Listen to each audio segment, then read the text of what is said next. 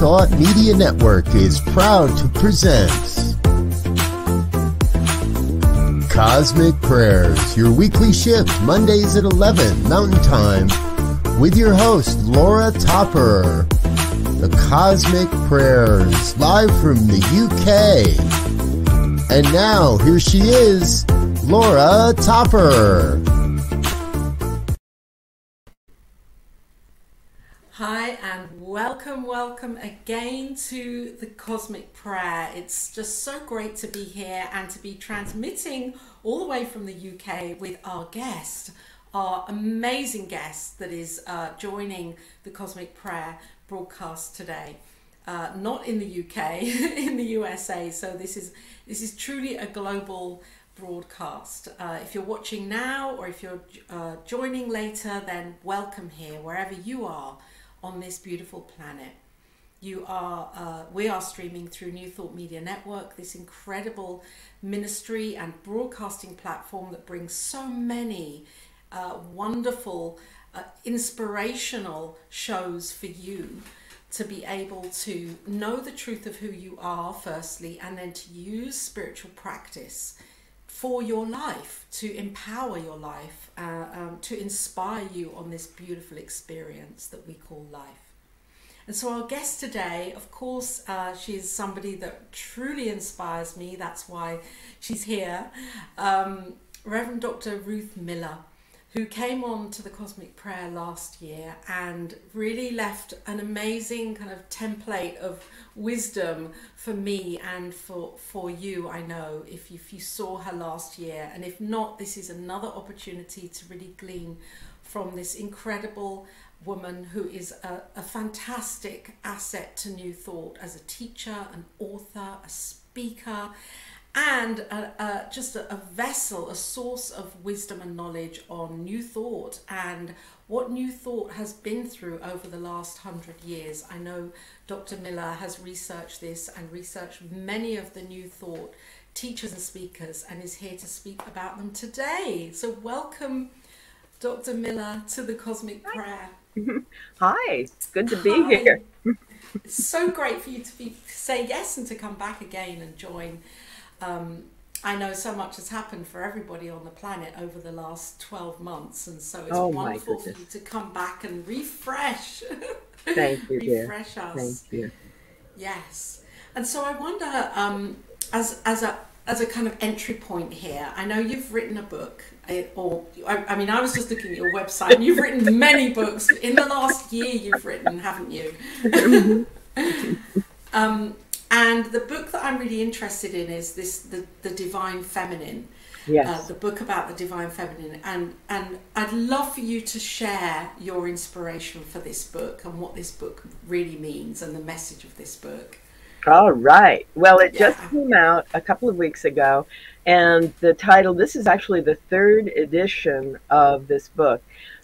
This title of this edition is Madonna, Magdalene, and Beyond. Madonna, Magdalene, and Beyond. And the subtitle is Feminine Power Hidden in Empire Culture.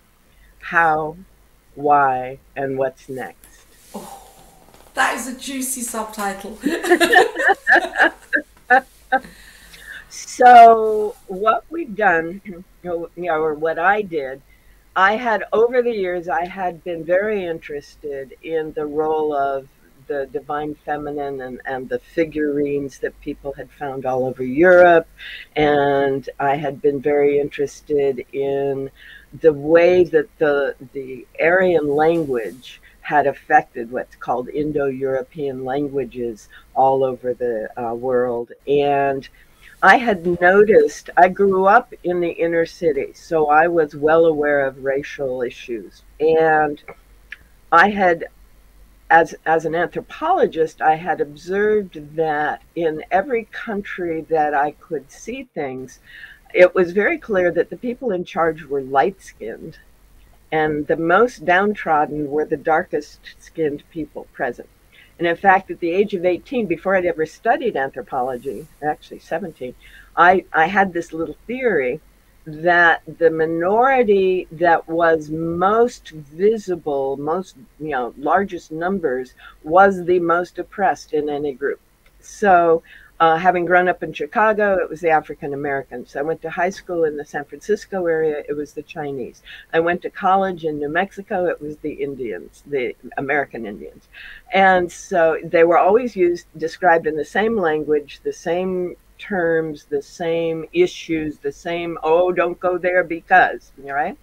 So that was fascinating to me. And that's part of why I went into anthropology.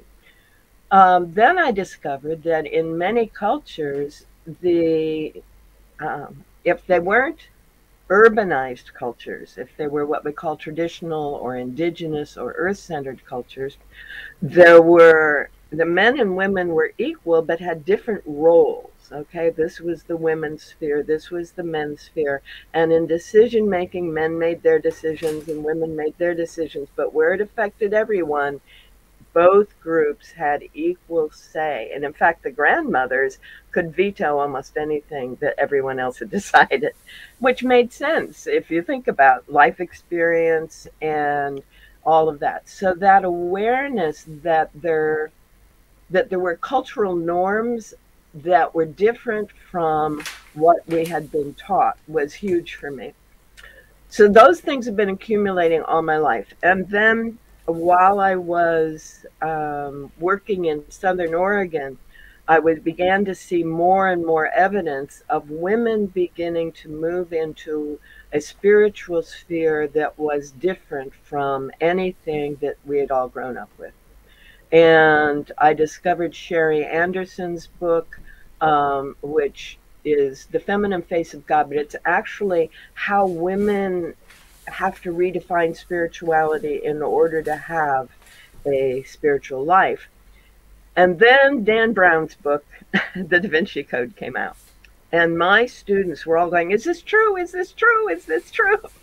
And I could not say how much of it was true based on the information that I had. So I went to France. And I went and I saw personally how deeply La Marie Madeleine, Mary Magdalene, was embedded in the southern France culture, how fully and deeply she contributed to the lives of people there. And it wasn't just the gypsies, which is what we hear about at the festival, but it was there are chapels to Mary Magdalene all over, France and Spain, and not far from them are chapels to John the Baptist, and that fits with what Dan Brown says, and that fits with, I began to study the Templars at a new level and found all kinds of things, and just, so I studied and studied and studied, and I went to Saint-Baume, which is said to be the place, at least for the French people, that Marie Magdalene had been spending her last decades. And I went to Maximin, which is the town where her relics are honored at this point. And I learned the history, and I said, this story has to be told. So I put all of that together. So what we have in this book, Madonna, Magdalene, and Beyond, is the introduction with me talking about Chartres Cathedral as being the overview. You walk into Chartres and you get the overview.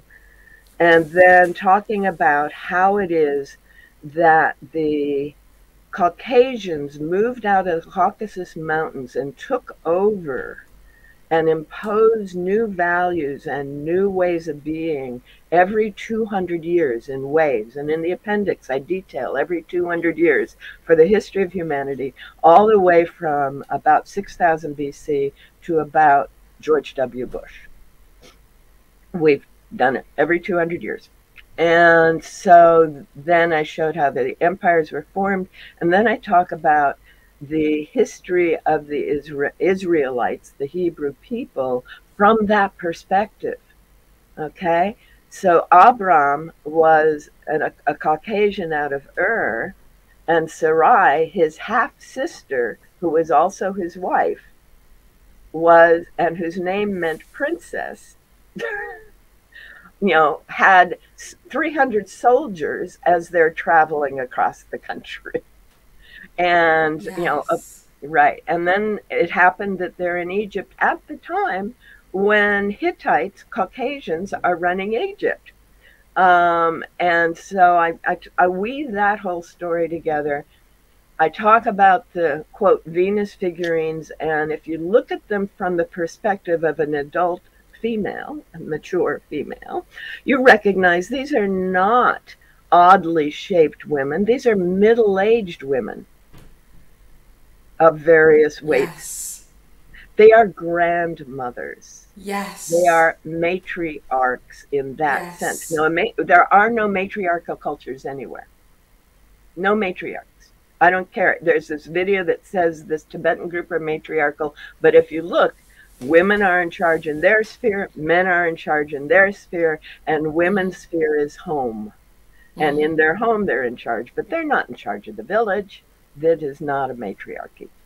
It's matrilineal and matrilocal and matrifocal, but not matriarchal. Does that Oh make my sense? word. Yes. Yes. Good. Yes.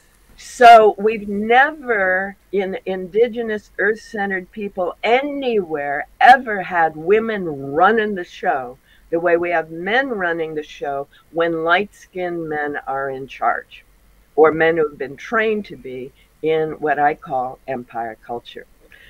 The heroes in all the stories in the Southeast Asia, the hero has the white skin and the villain has the black skin. The hero wears the white hat, the villain wears the black hat. It goes on and on and on throughout the world. And what has happened is the empire culture has a value of acquisition, accumulation, and control.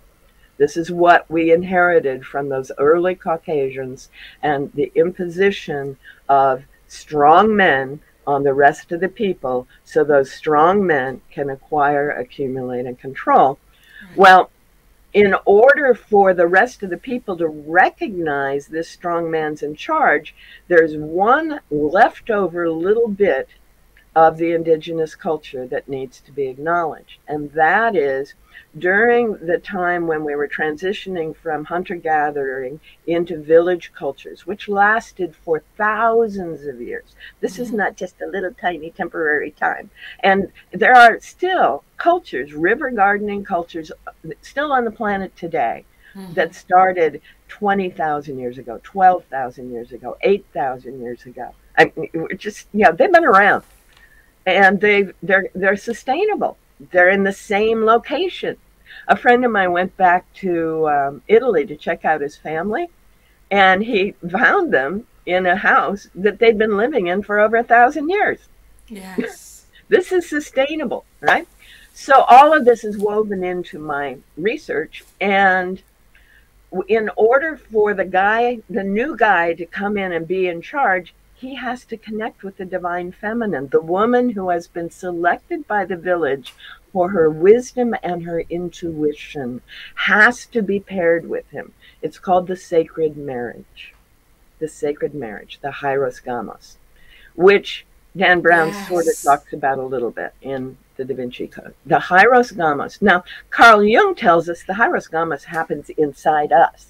It's our Yes. own inner masculine and feminine coming together. And this is true. But in the village, it is represented as the goddess in her maiden form, and then her mother form, and then her grandmother form, right? And the man, the strong man who protects the maiden, who joins with the mother and produces offspring in the sacred marriage, and then protects the grandmother, right?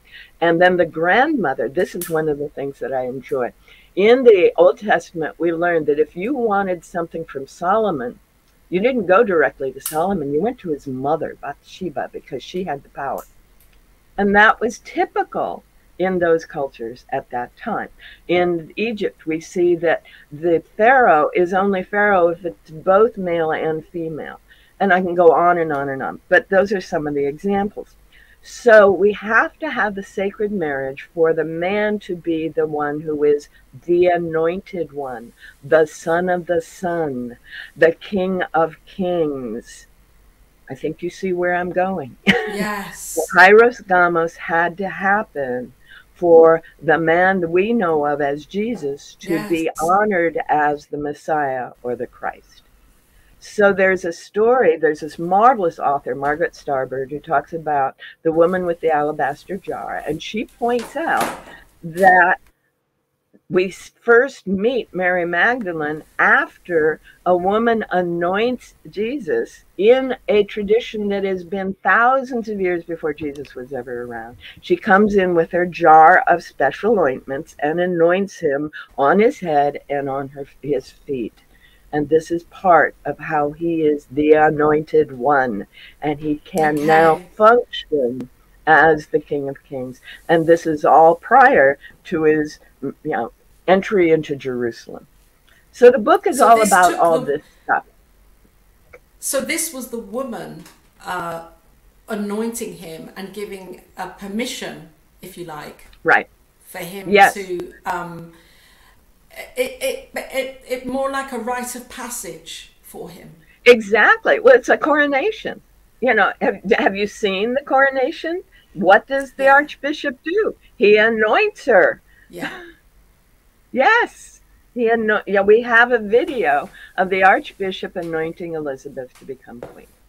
And if we look at other coronations, we'll see the same thing. So it's very similar. So the inspiration was all of this stuff all coming together, and the book has pulled it all together. And then it goes on to say that her name in English is Mary, in Greek is Mariam, and in Hebrew is Miriam. And in the Old Testament, there is one Miriam, period. That's Moses. Right on. Yeah. Moses' sister. Yeah. Right. And she's the one who makes it possible for him to be trained and grow up in the princely household at the Pharaoh, which at that time I believe was a Hittite Pharaoh, and that it was later that he was dealing with the Egyptians who had taken it back. So we can talk about that later. But Miriam then leads the dances, the celebrations. Yes. But then she's kicked out because he chooses to marry a Cushite instead of her. He should have married her in that tradition. All right? But he marries So are you saying that there is a link between Mary and Miriam? Yeah. She goes on underground and she trains all the head women of all the tribes. And you can see that in little bits in the Old Testament. And then they name a well after her when she dies. Yes. And then in the Old Testament, in the book of Ruth, which I happen to know rather well, for some reason, I can't imagine why. When Naomi comes back, her husband has died. She comes back to Bethlehem and she says, "Okay, call me no more Naomi. I am Mara now." Well, Mara is one letter short of Miriam. Yeah. M-R-M is the Miriam and M-R is Mara. And she became the head woman, and her chosen daughter, Ruth, marries the head man. And now she is the mother-in-law of the head couple. And Jesus is a descendant of all that. Thank you so much for bringing that up. Oh my gosh, thank you, Diego, for bringing this up. This is just like, I need this book. I'm going to order this book because it's so needed what you have created here. Thank you. And what I love is that you've pulled in spirituality, anthropology, history, metaphysics. I mean, the whole lot. It feels like you've just woven it together so beautifully. And Yay! I'm very excited. I'm very excited because we need more of this. We need more of education on women and the matriarch and where we are right now in our society, in our culture, what's happening and how we on the past to be confident in many ways as well. Mm-hmm. Well, one of my careers was as a futurist. So one of the things I'm really interested in is what kind of future are we creating? Okay, that the present is kind of a mess. What are we creating? And the reason the present is a mess is because the system of strong, light-skinned men running the world is dying. Yeah. It's Yes, that's right. dissolving around us. And I think we have to look at the past to find what worked for thousands of years to be able to create what can work for thousands of years to come.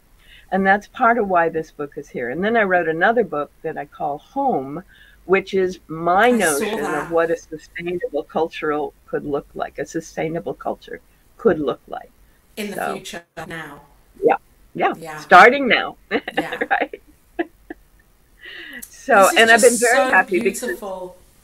thank you. It's so, I mean, I love watching um, historical programs and documentaries, and I love watching programs about how England was even, you know, 1 or 200 years ago, and the role of Hmm. women, and how women have just, well, I mean, we've been medicalized for thousands and thousands, and we're still being Right. medicalized now, by the way, I believe.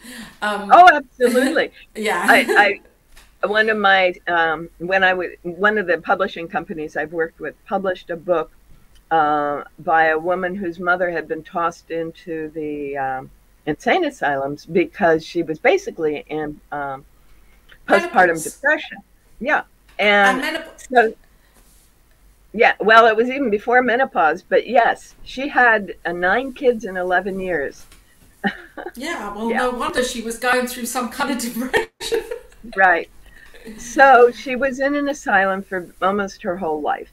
Yeah, And so I was asked to do an analysis of how of the history of that.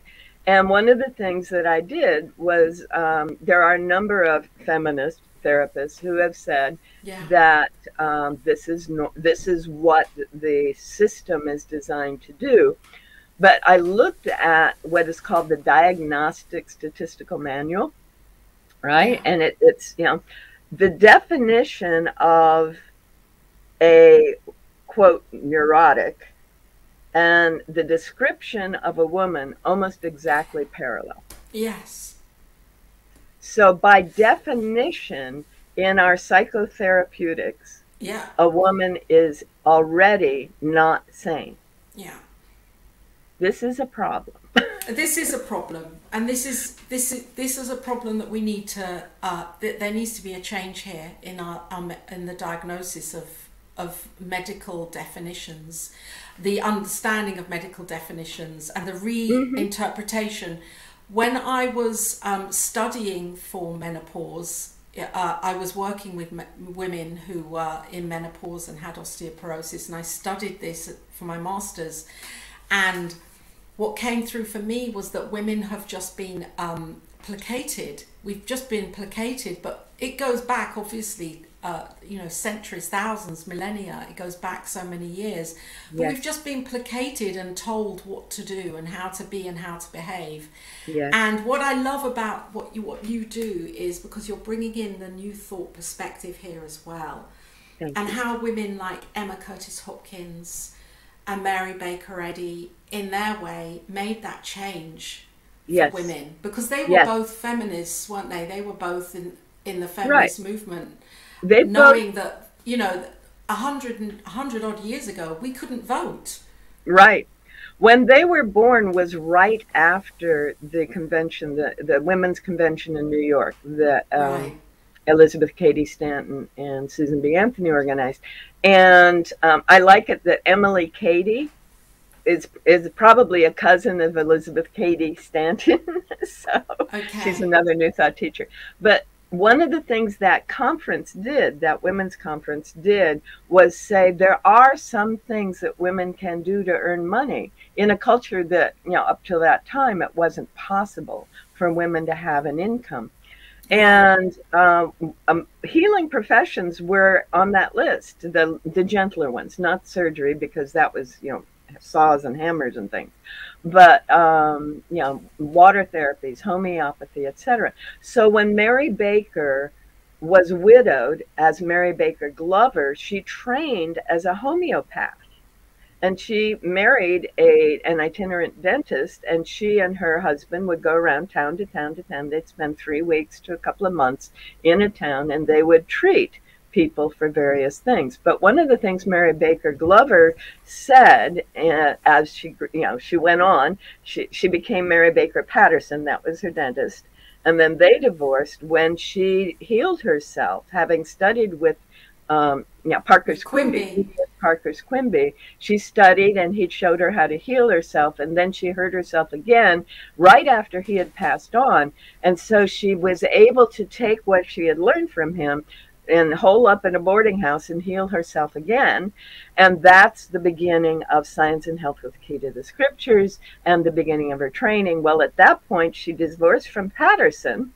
Yeah. She was known as Mrs. Glover again in Lynn, Massachusetts, and she was doing remarkable work. It's in the newspapers, what she was doing. It's also in the newspapers when she was teaching Quimby's method as Dr. Patterson.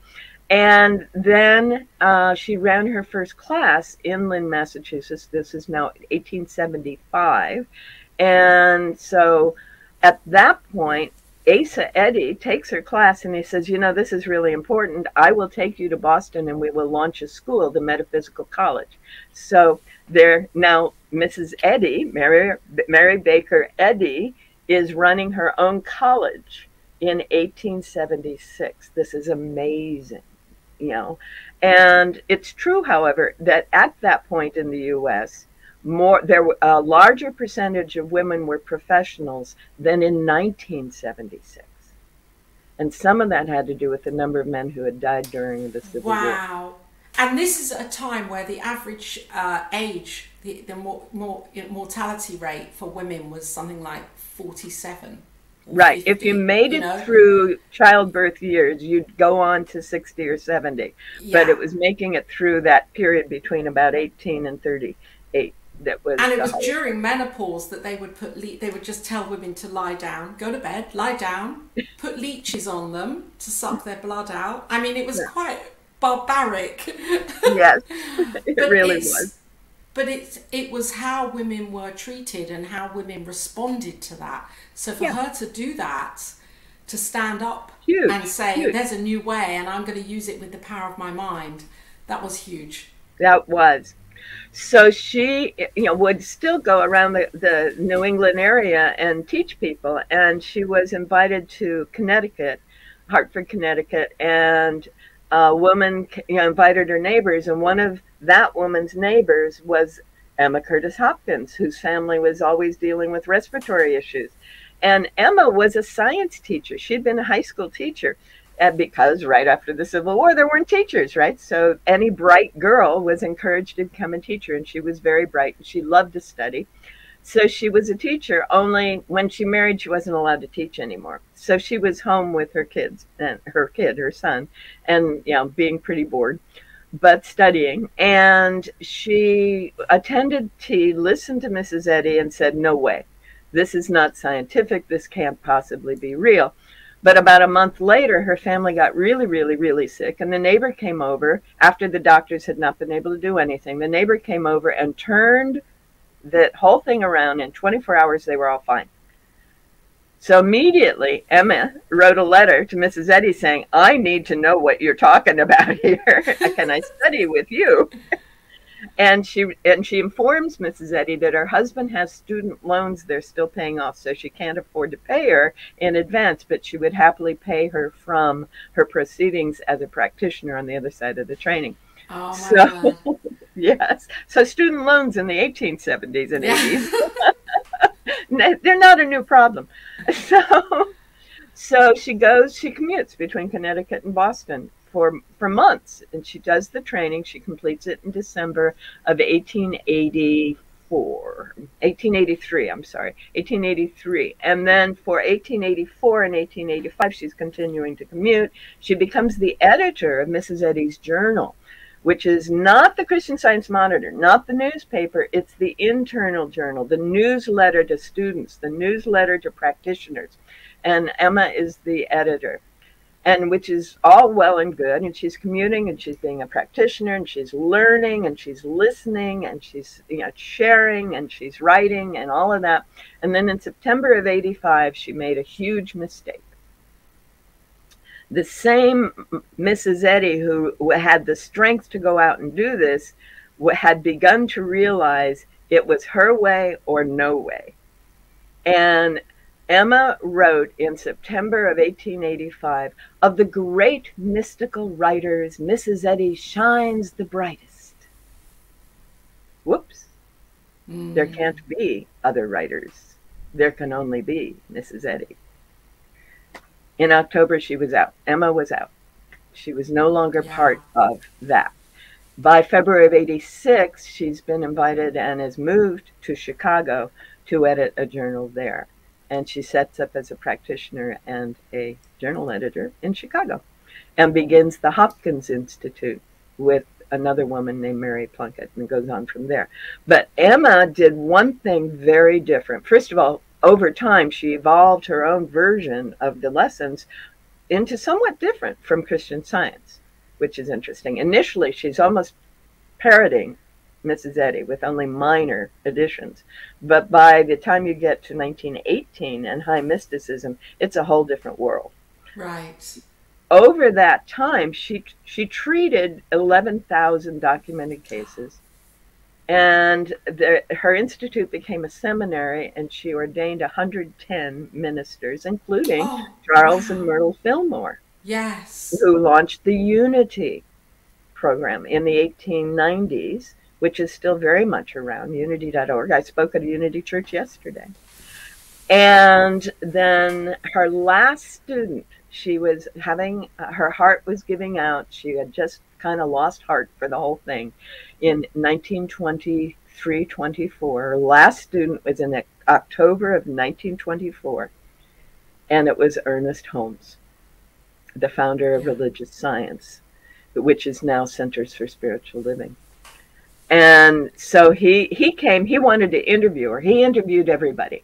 He had been trained in Boston in 1915-16 as an elocutionist, and had studied with the Christian Scientists while he was there. But his brother was a congregational minister who took Ernest with him to California, to Venice, California, Southern California, and they were active in the LA area. They even set up a rest home, a cure home in Long Beach at one point. They were very active, so I won't get into Ernest Holmes too much. But to stay with the women, by the time Emma was in Chicago, she was realizing that this was not only a healing process. This was a way for women to be able to be independent. And so when the World's Fair happened in Chicago, Mary Baker Eddy was in the Parliament of World Religions.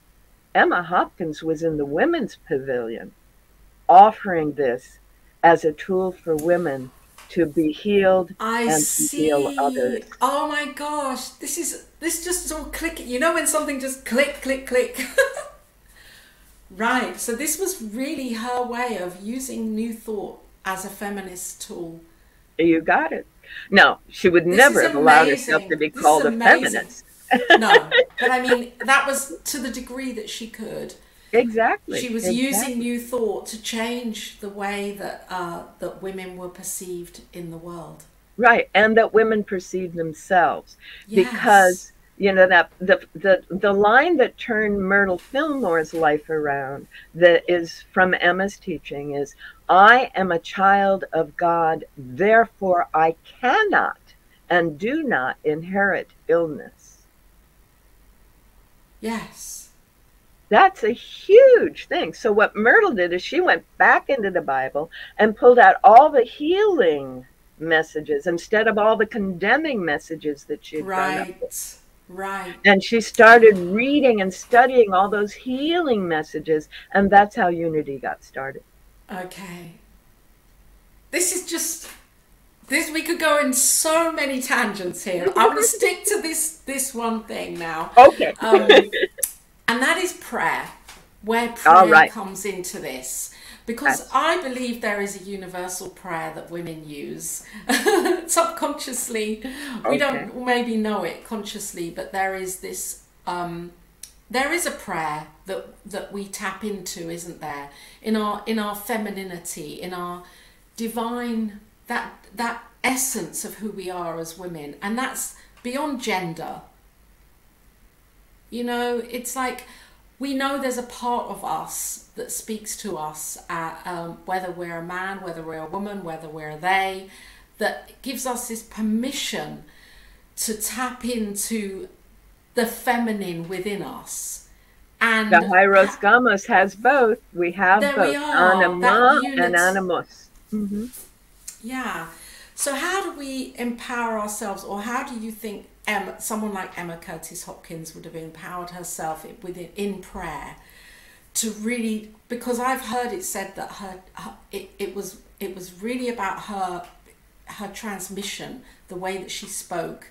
It was that's what shook people and woke people up, rather than what she was saying. It was it was her whole vibration. Right. Her words are powerful, but if you try to follow her words, you get lost.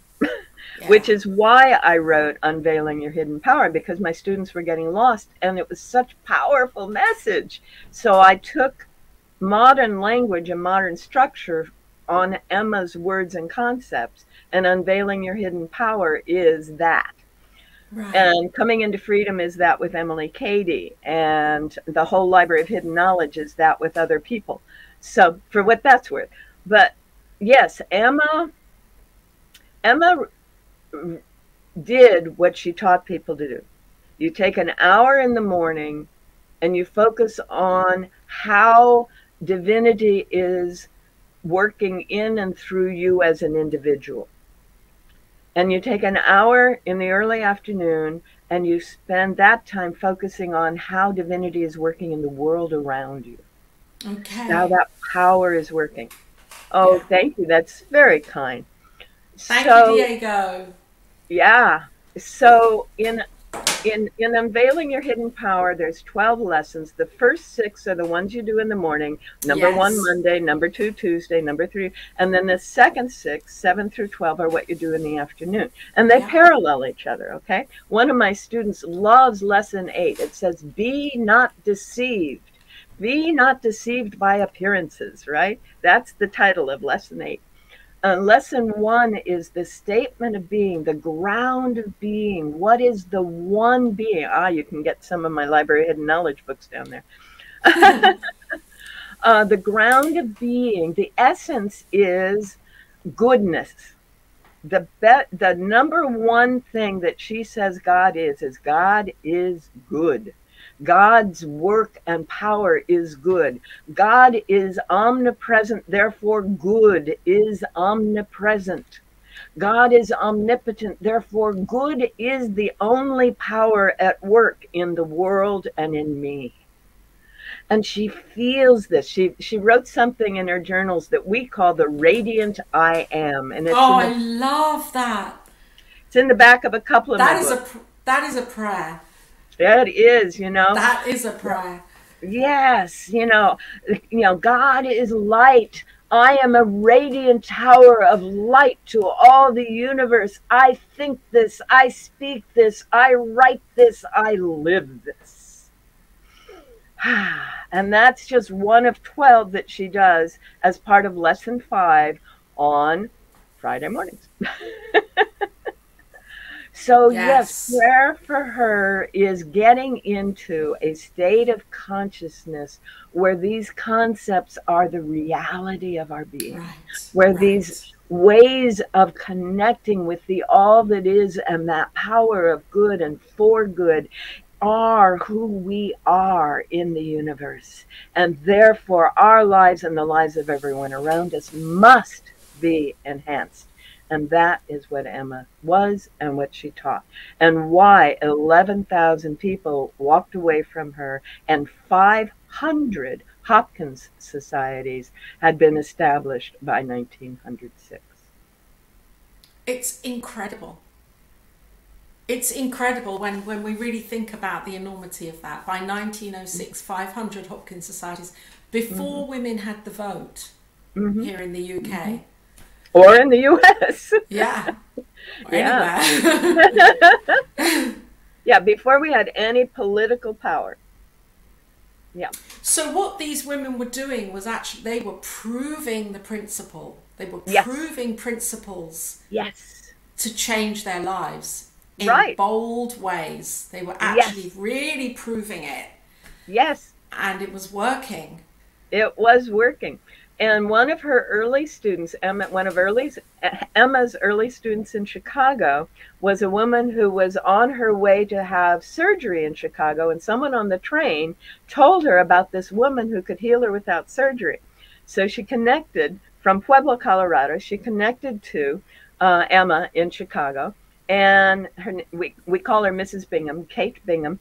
And in 3 weeks, she had all of her, they were uterine problems, funny thing about it, healed. And she returned. And one of the things Emma said is, in order for you to remain healed, you need to teach this, you need to practice this, you need to do this. So she returns to Pueblo, Colorado, and she starts gathering in people so she can start teaching this, right? Yes, and she met Nona Brooks's sister, didn't she? Well, it was more than that. The whole family. The whole family. Yes, there were three sisters, Alethea, Fanny, and Nona, who actually sat in on Mrs. Bingham's classes. But Nona, at that time, was 18, and she had cancer of the throat. She was starving to death because of this tumor. And so they, everyone's going, well, maybe this will help Nona. You never know, right? The doctors have given up on her. Maybe we can do something. And so they go to Mrs. Bingham's class, and the first lesson is what I said. It's that grounded being. God is good. God is working as good. Well, what Emma taught people is fill your heart and mind and words with these words. Repeat them over and over again. Well, these are young, good girls, right? And so they're going home. They're doing their chores. They're feeding the chicken. They're making the food. They're making the beds. They're cleaning the house. God is good. Good is omnipresent. My good is here now. Over and over and over again for a week. So they go back for lesson 2. Well, lesson 2 is, okay, you've said that. Now all this other garbage is coming up. All these negative thoughts are coming up, right? So there is no sickness. Oh my goodness, there is no sickness. Well, in God's good, how can there be sickness, right? There is no intelligence in matter. Matter is just inert stuff, on and on and on. Lesson 2.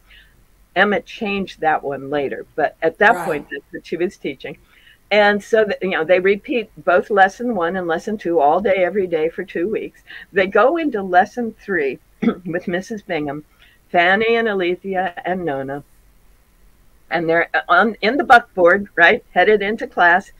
And Nona is, barely able to hold her body up. It's been so long since she could take any sustenance. And she's sitting in the class.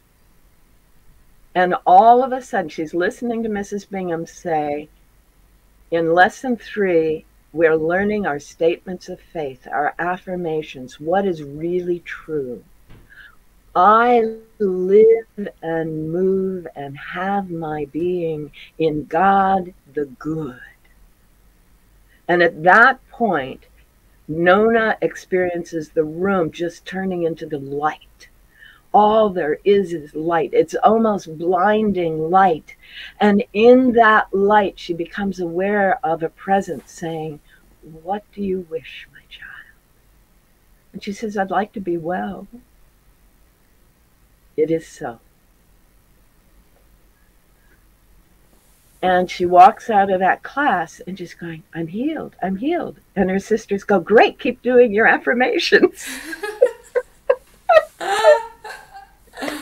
And it really wasn't until she sat down and ate a whole meal at dinner that they got it. It was a spontaneous healing there and then. And Nona became a hugely popular and famous healer. She went off to normal school and trained as a teacher and taught in classes. But in the school year, she taught, elementary school. But during the summer, they would arrange for her to just meet with patients and heal them. And what she did all the time is she repeated her understanding of who and what God is and God's presence until she entered that state of light and felt that presence. And then she would ask for this person's healing. And after a while, over the course of an afternoon, she didn't have to even go there. She was there, Right. and someone would walk in the room and they'd walk And out. it was already done.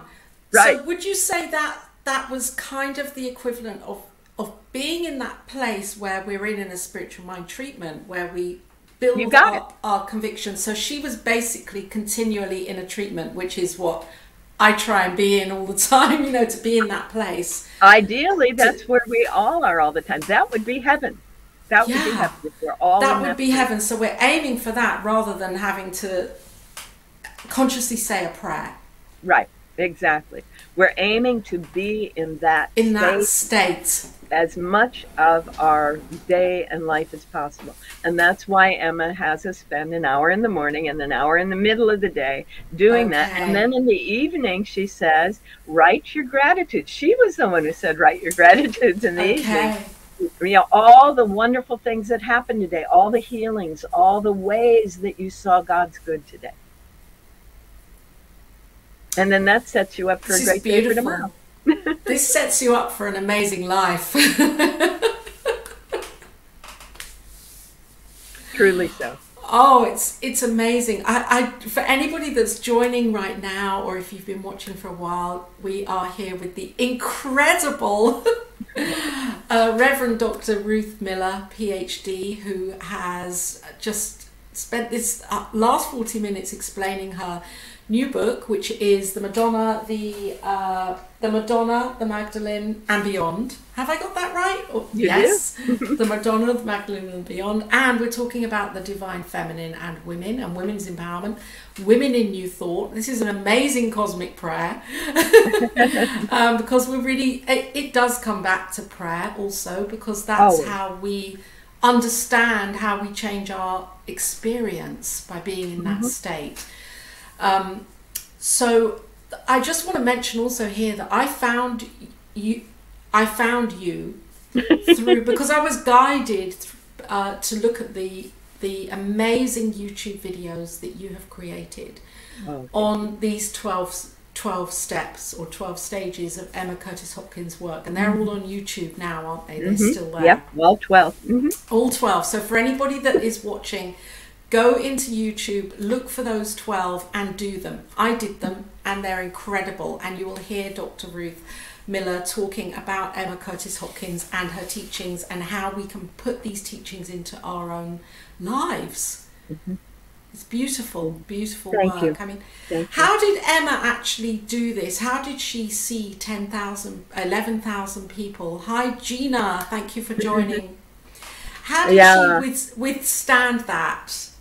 Emotionally and physically and energetically. Yeah, she had a house in Chicago, and for the first several years, actually 2 or 3 years, patients would actually come and, not all of them, many of them would stay in the house for 3 weeks to go through the 12 lessons, to take them in and to experience the healing. And she set up a school. There's another set of her students, Annie Ritz Millets and her sister, and they went off and established the Sanctuaries of Truth and Homes of Truth. And there's still a Home of Truth in Alameda, California. And I think there's a Sanctuary of Truth in Pasadena. So, they established those out of that time. But they ended up, the first institute fell apart. Mary went off to New York, and so they ended up creating a seminary, the Illinois Seminary, and out of that, while that was functioning, they had 14 different faculty members. She was administering that, and would see on the order of, as I understand it, 15 to 30 individual people over the course of a week. She did declare that Sunday was a day for everyone, the 7th day of the week. There's 12 lessons, so that's Monday through Saturday, morning and evening. But Sunday was for, just taking it in, just being with it. And one of the things she encourages, spend some time on Sunday afternoon writing letters. You may never send these letters, but these would be to people that you wouldn't normally see or hear from, like Okay. politicians or kings and queens or whoever, that you have a prayer for them, or you have a, something that they could benefit from. So you write that letter maybe on a Sunday afternoon. But other than that, it's your time to be connected with your inner life and inner world. So she would get up around dawn, it sounds like, and she would spend that first hour doing the lesson for the day, 1 through 6, from Monday through Saturday. And then she would do personal work, whether that was administrative work or writing or whatever, household work, the things that an individual does for self through the morning. Then there would be the noon break, and then she would spend the hour doing the second group of lessons, 7 through 12, Monday through Saturday. And then she would meet with clients and patients till supper time. And that would usually be a shared meal with other folks. And there was a connection between people. And then teaching would happen in the evening on top of that. So, Okay. My gosh. so basically, yeah, her public day was only afternoons and evenings. Her private day was about a 15-hour day. Her whole day was about a Yeah. 15-hour day of immersion in this work. And she traveled. She went to London a couple of times. She went to San Francisco. She went to Australia at one point in her life. Nona Brooks also went to Australia. She went to New York. Emily Cady and Florence Scovel Shinn both learned from Emma in New York. So yeah, she traveled. And in 1906, the folks in New Orleans wanted to establish a seminary, and she said, "Here, take it. It's yours." And she packed everything up and basically moved into a suitcase. Her husband in 1901 had divorced her for abandoning him, which I always thought was interesting. And in 1906, then she hit the road. She spent the winters in the New York area, and hundreds of people connected with her, including many, many well-known playwrights and musicians, and a few socialites. And one of those socialites took her to New Mexico one year. So she connected with Gertrude Stein and D.H. Lawrence. And it's Dodge Lujan. I'm blocking the first name. That's funny. But Miss Dodge married one of the Luhans, and the Lujan family today is that same group of folks. So that are Wow. active in New Mexico politics. So she had an impact on many lives just being on the planet. Mabel Dodge. Incredible. And Mabel she Dodge still Lujan. continues to. And Yes. I'm so grateful and humbled that you have said yes to being here today, to share you, and to share these women, Emma and Mary and others, who have really laid the foundation for others, to follow and Yes. to say yes to using new thought for our lives, so that Truly we so. change our lives and others' lives. We change our world. Right on. We change our world. Thank you so much for being here, Dr. Miller. Thank you. It's been an honor and a delight. And it's always a delight to see you and hear you. Have a lovely It's time with you. just amazing. Would you, I'm just going to ask you this outright, because at the end of the show, we always do a prayer. All And I right. wonder if you would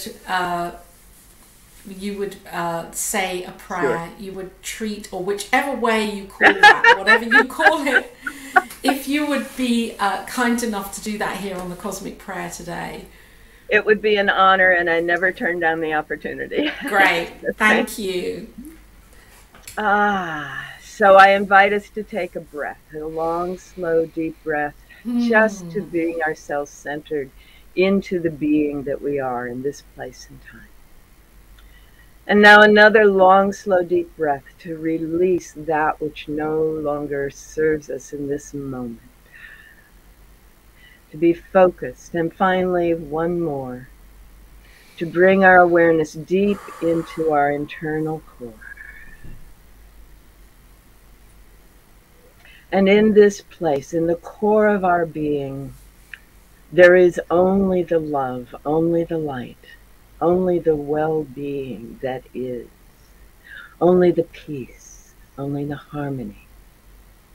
In the core of our being, all is well.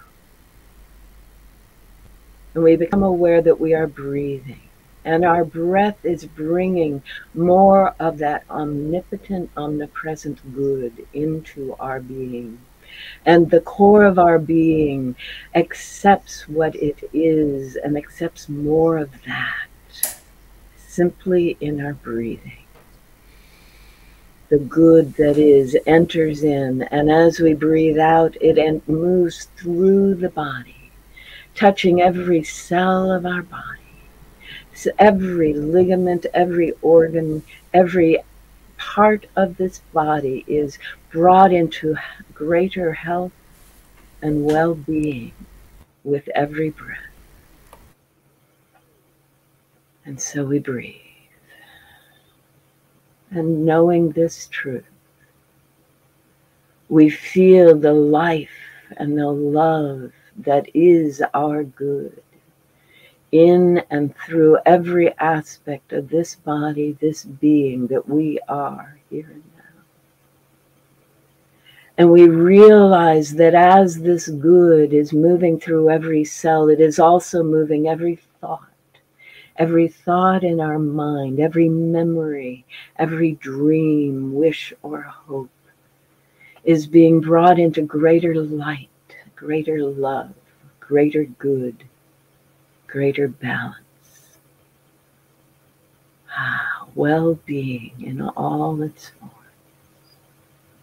In our body, in our mind, in the whole system of mind and body. Alignment with the good that is everywhere. With the good that is moving in our being and in our world now as we speak.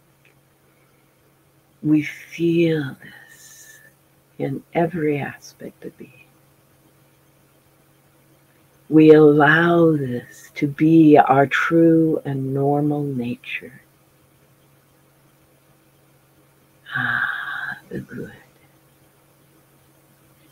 And as we allow this awareness of the good to be our essence and our norm, we realize that with every breath and every word and every action, we are moving that good into the world around us.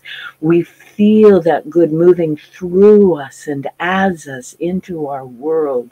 We feel it bringing the world into greater alignment and harmony around us. We are aware that every being in all that is this good made manifest. As we are now.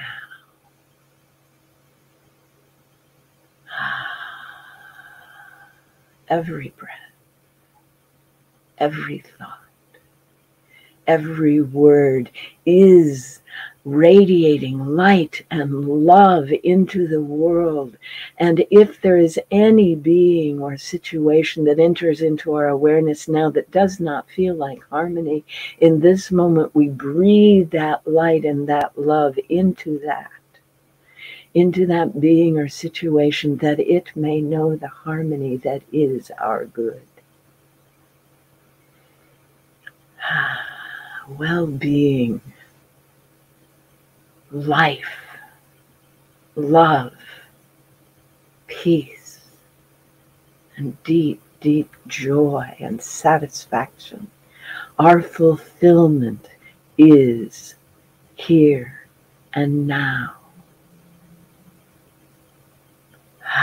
And we feel a deep well of gratitude rising up as we're aware of this, that this is our nature. This is what the universe is. This is our life. Oh, what a great gift of joy and peace and love. Here and now and always, in all ways. So we breathe again, resting in this knowledge, in this knowing, in this being that is the truth of all being, always. For so it truly is.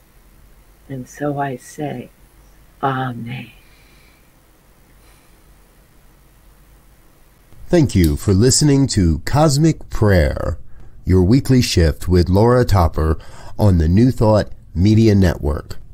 If you've enjoyed this programming, please tell a friend and join us again next week for Cosmic Prayer, your weekly shift with Laura Topper.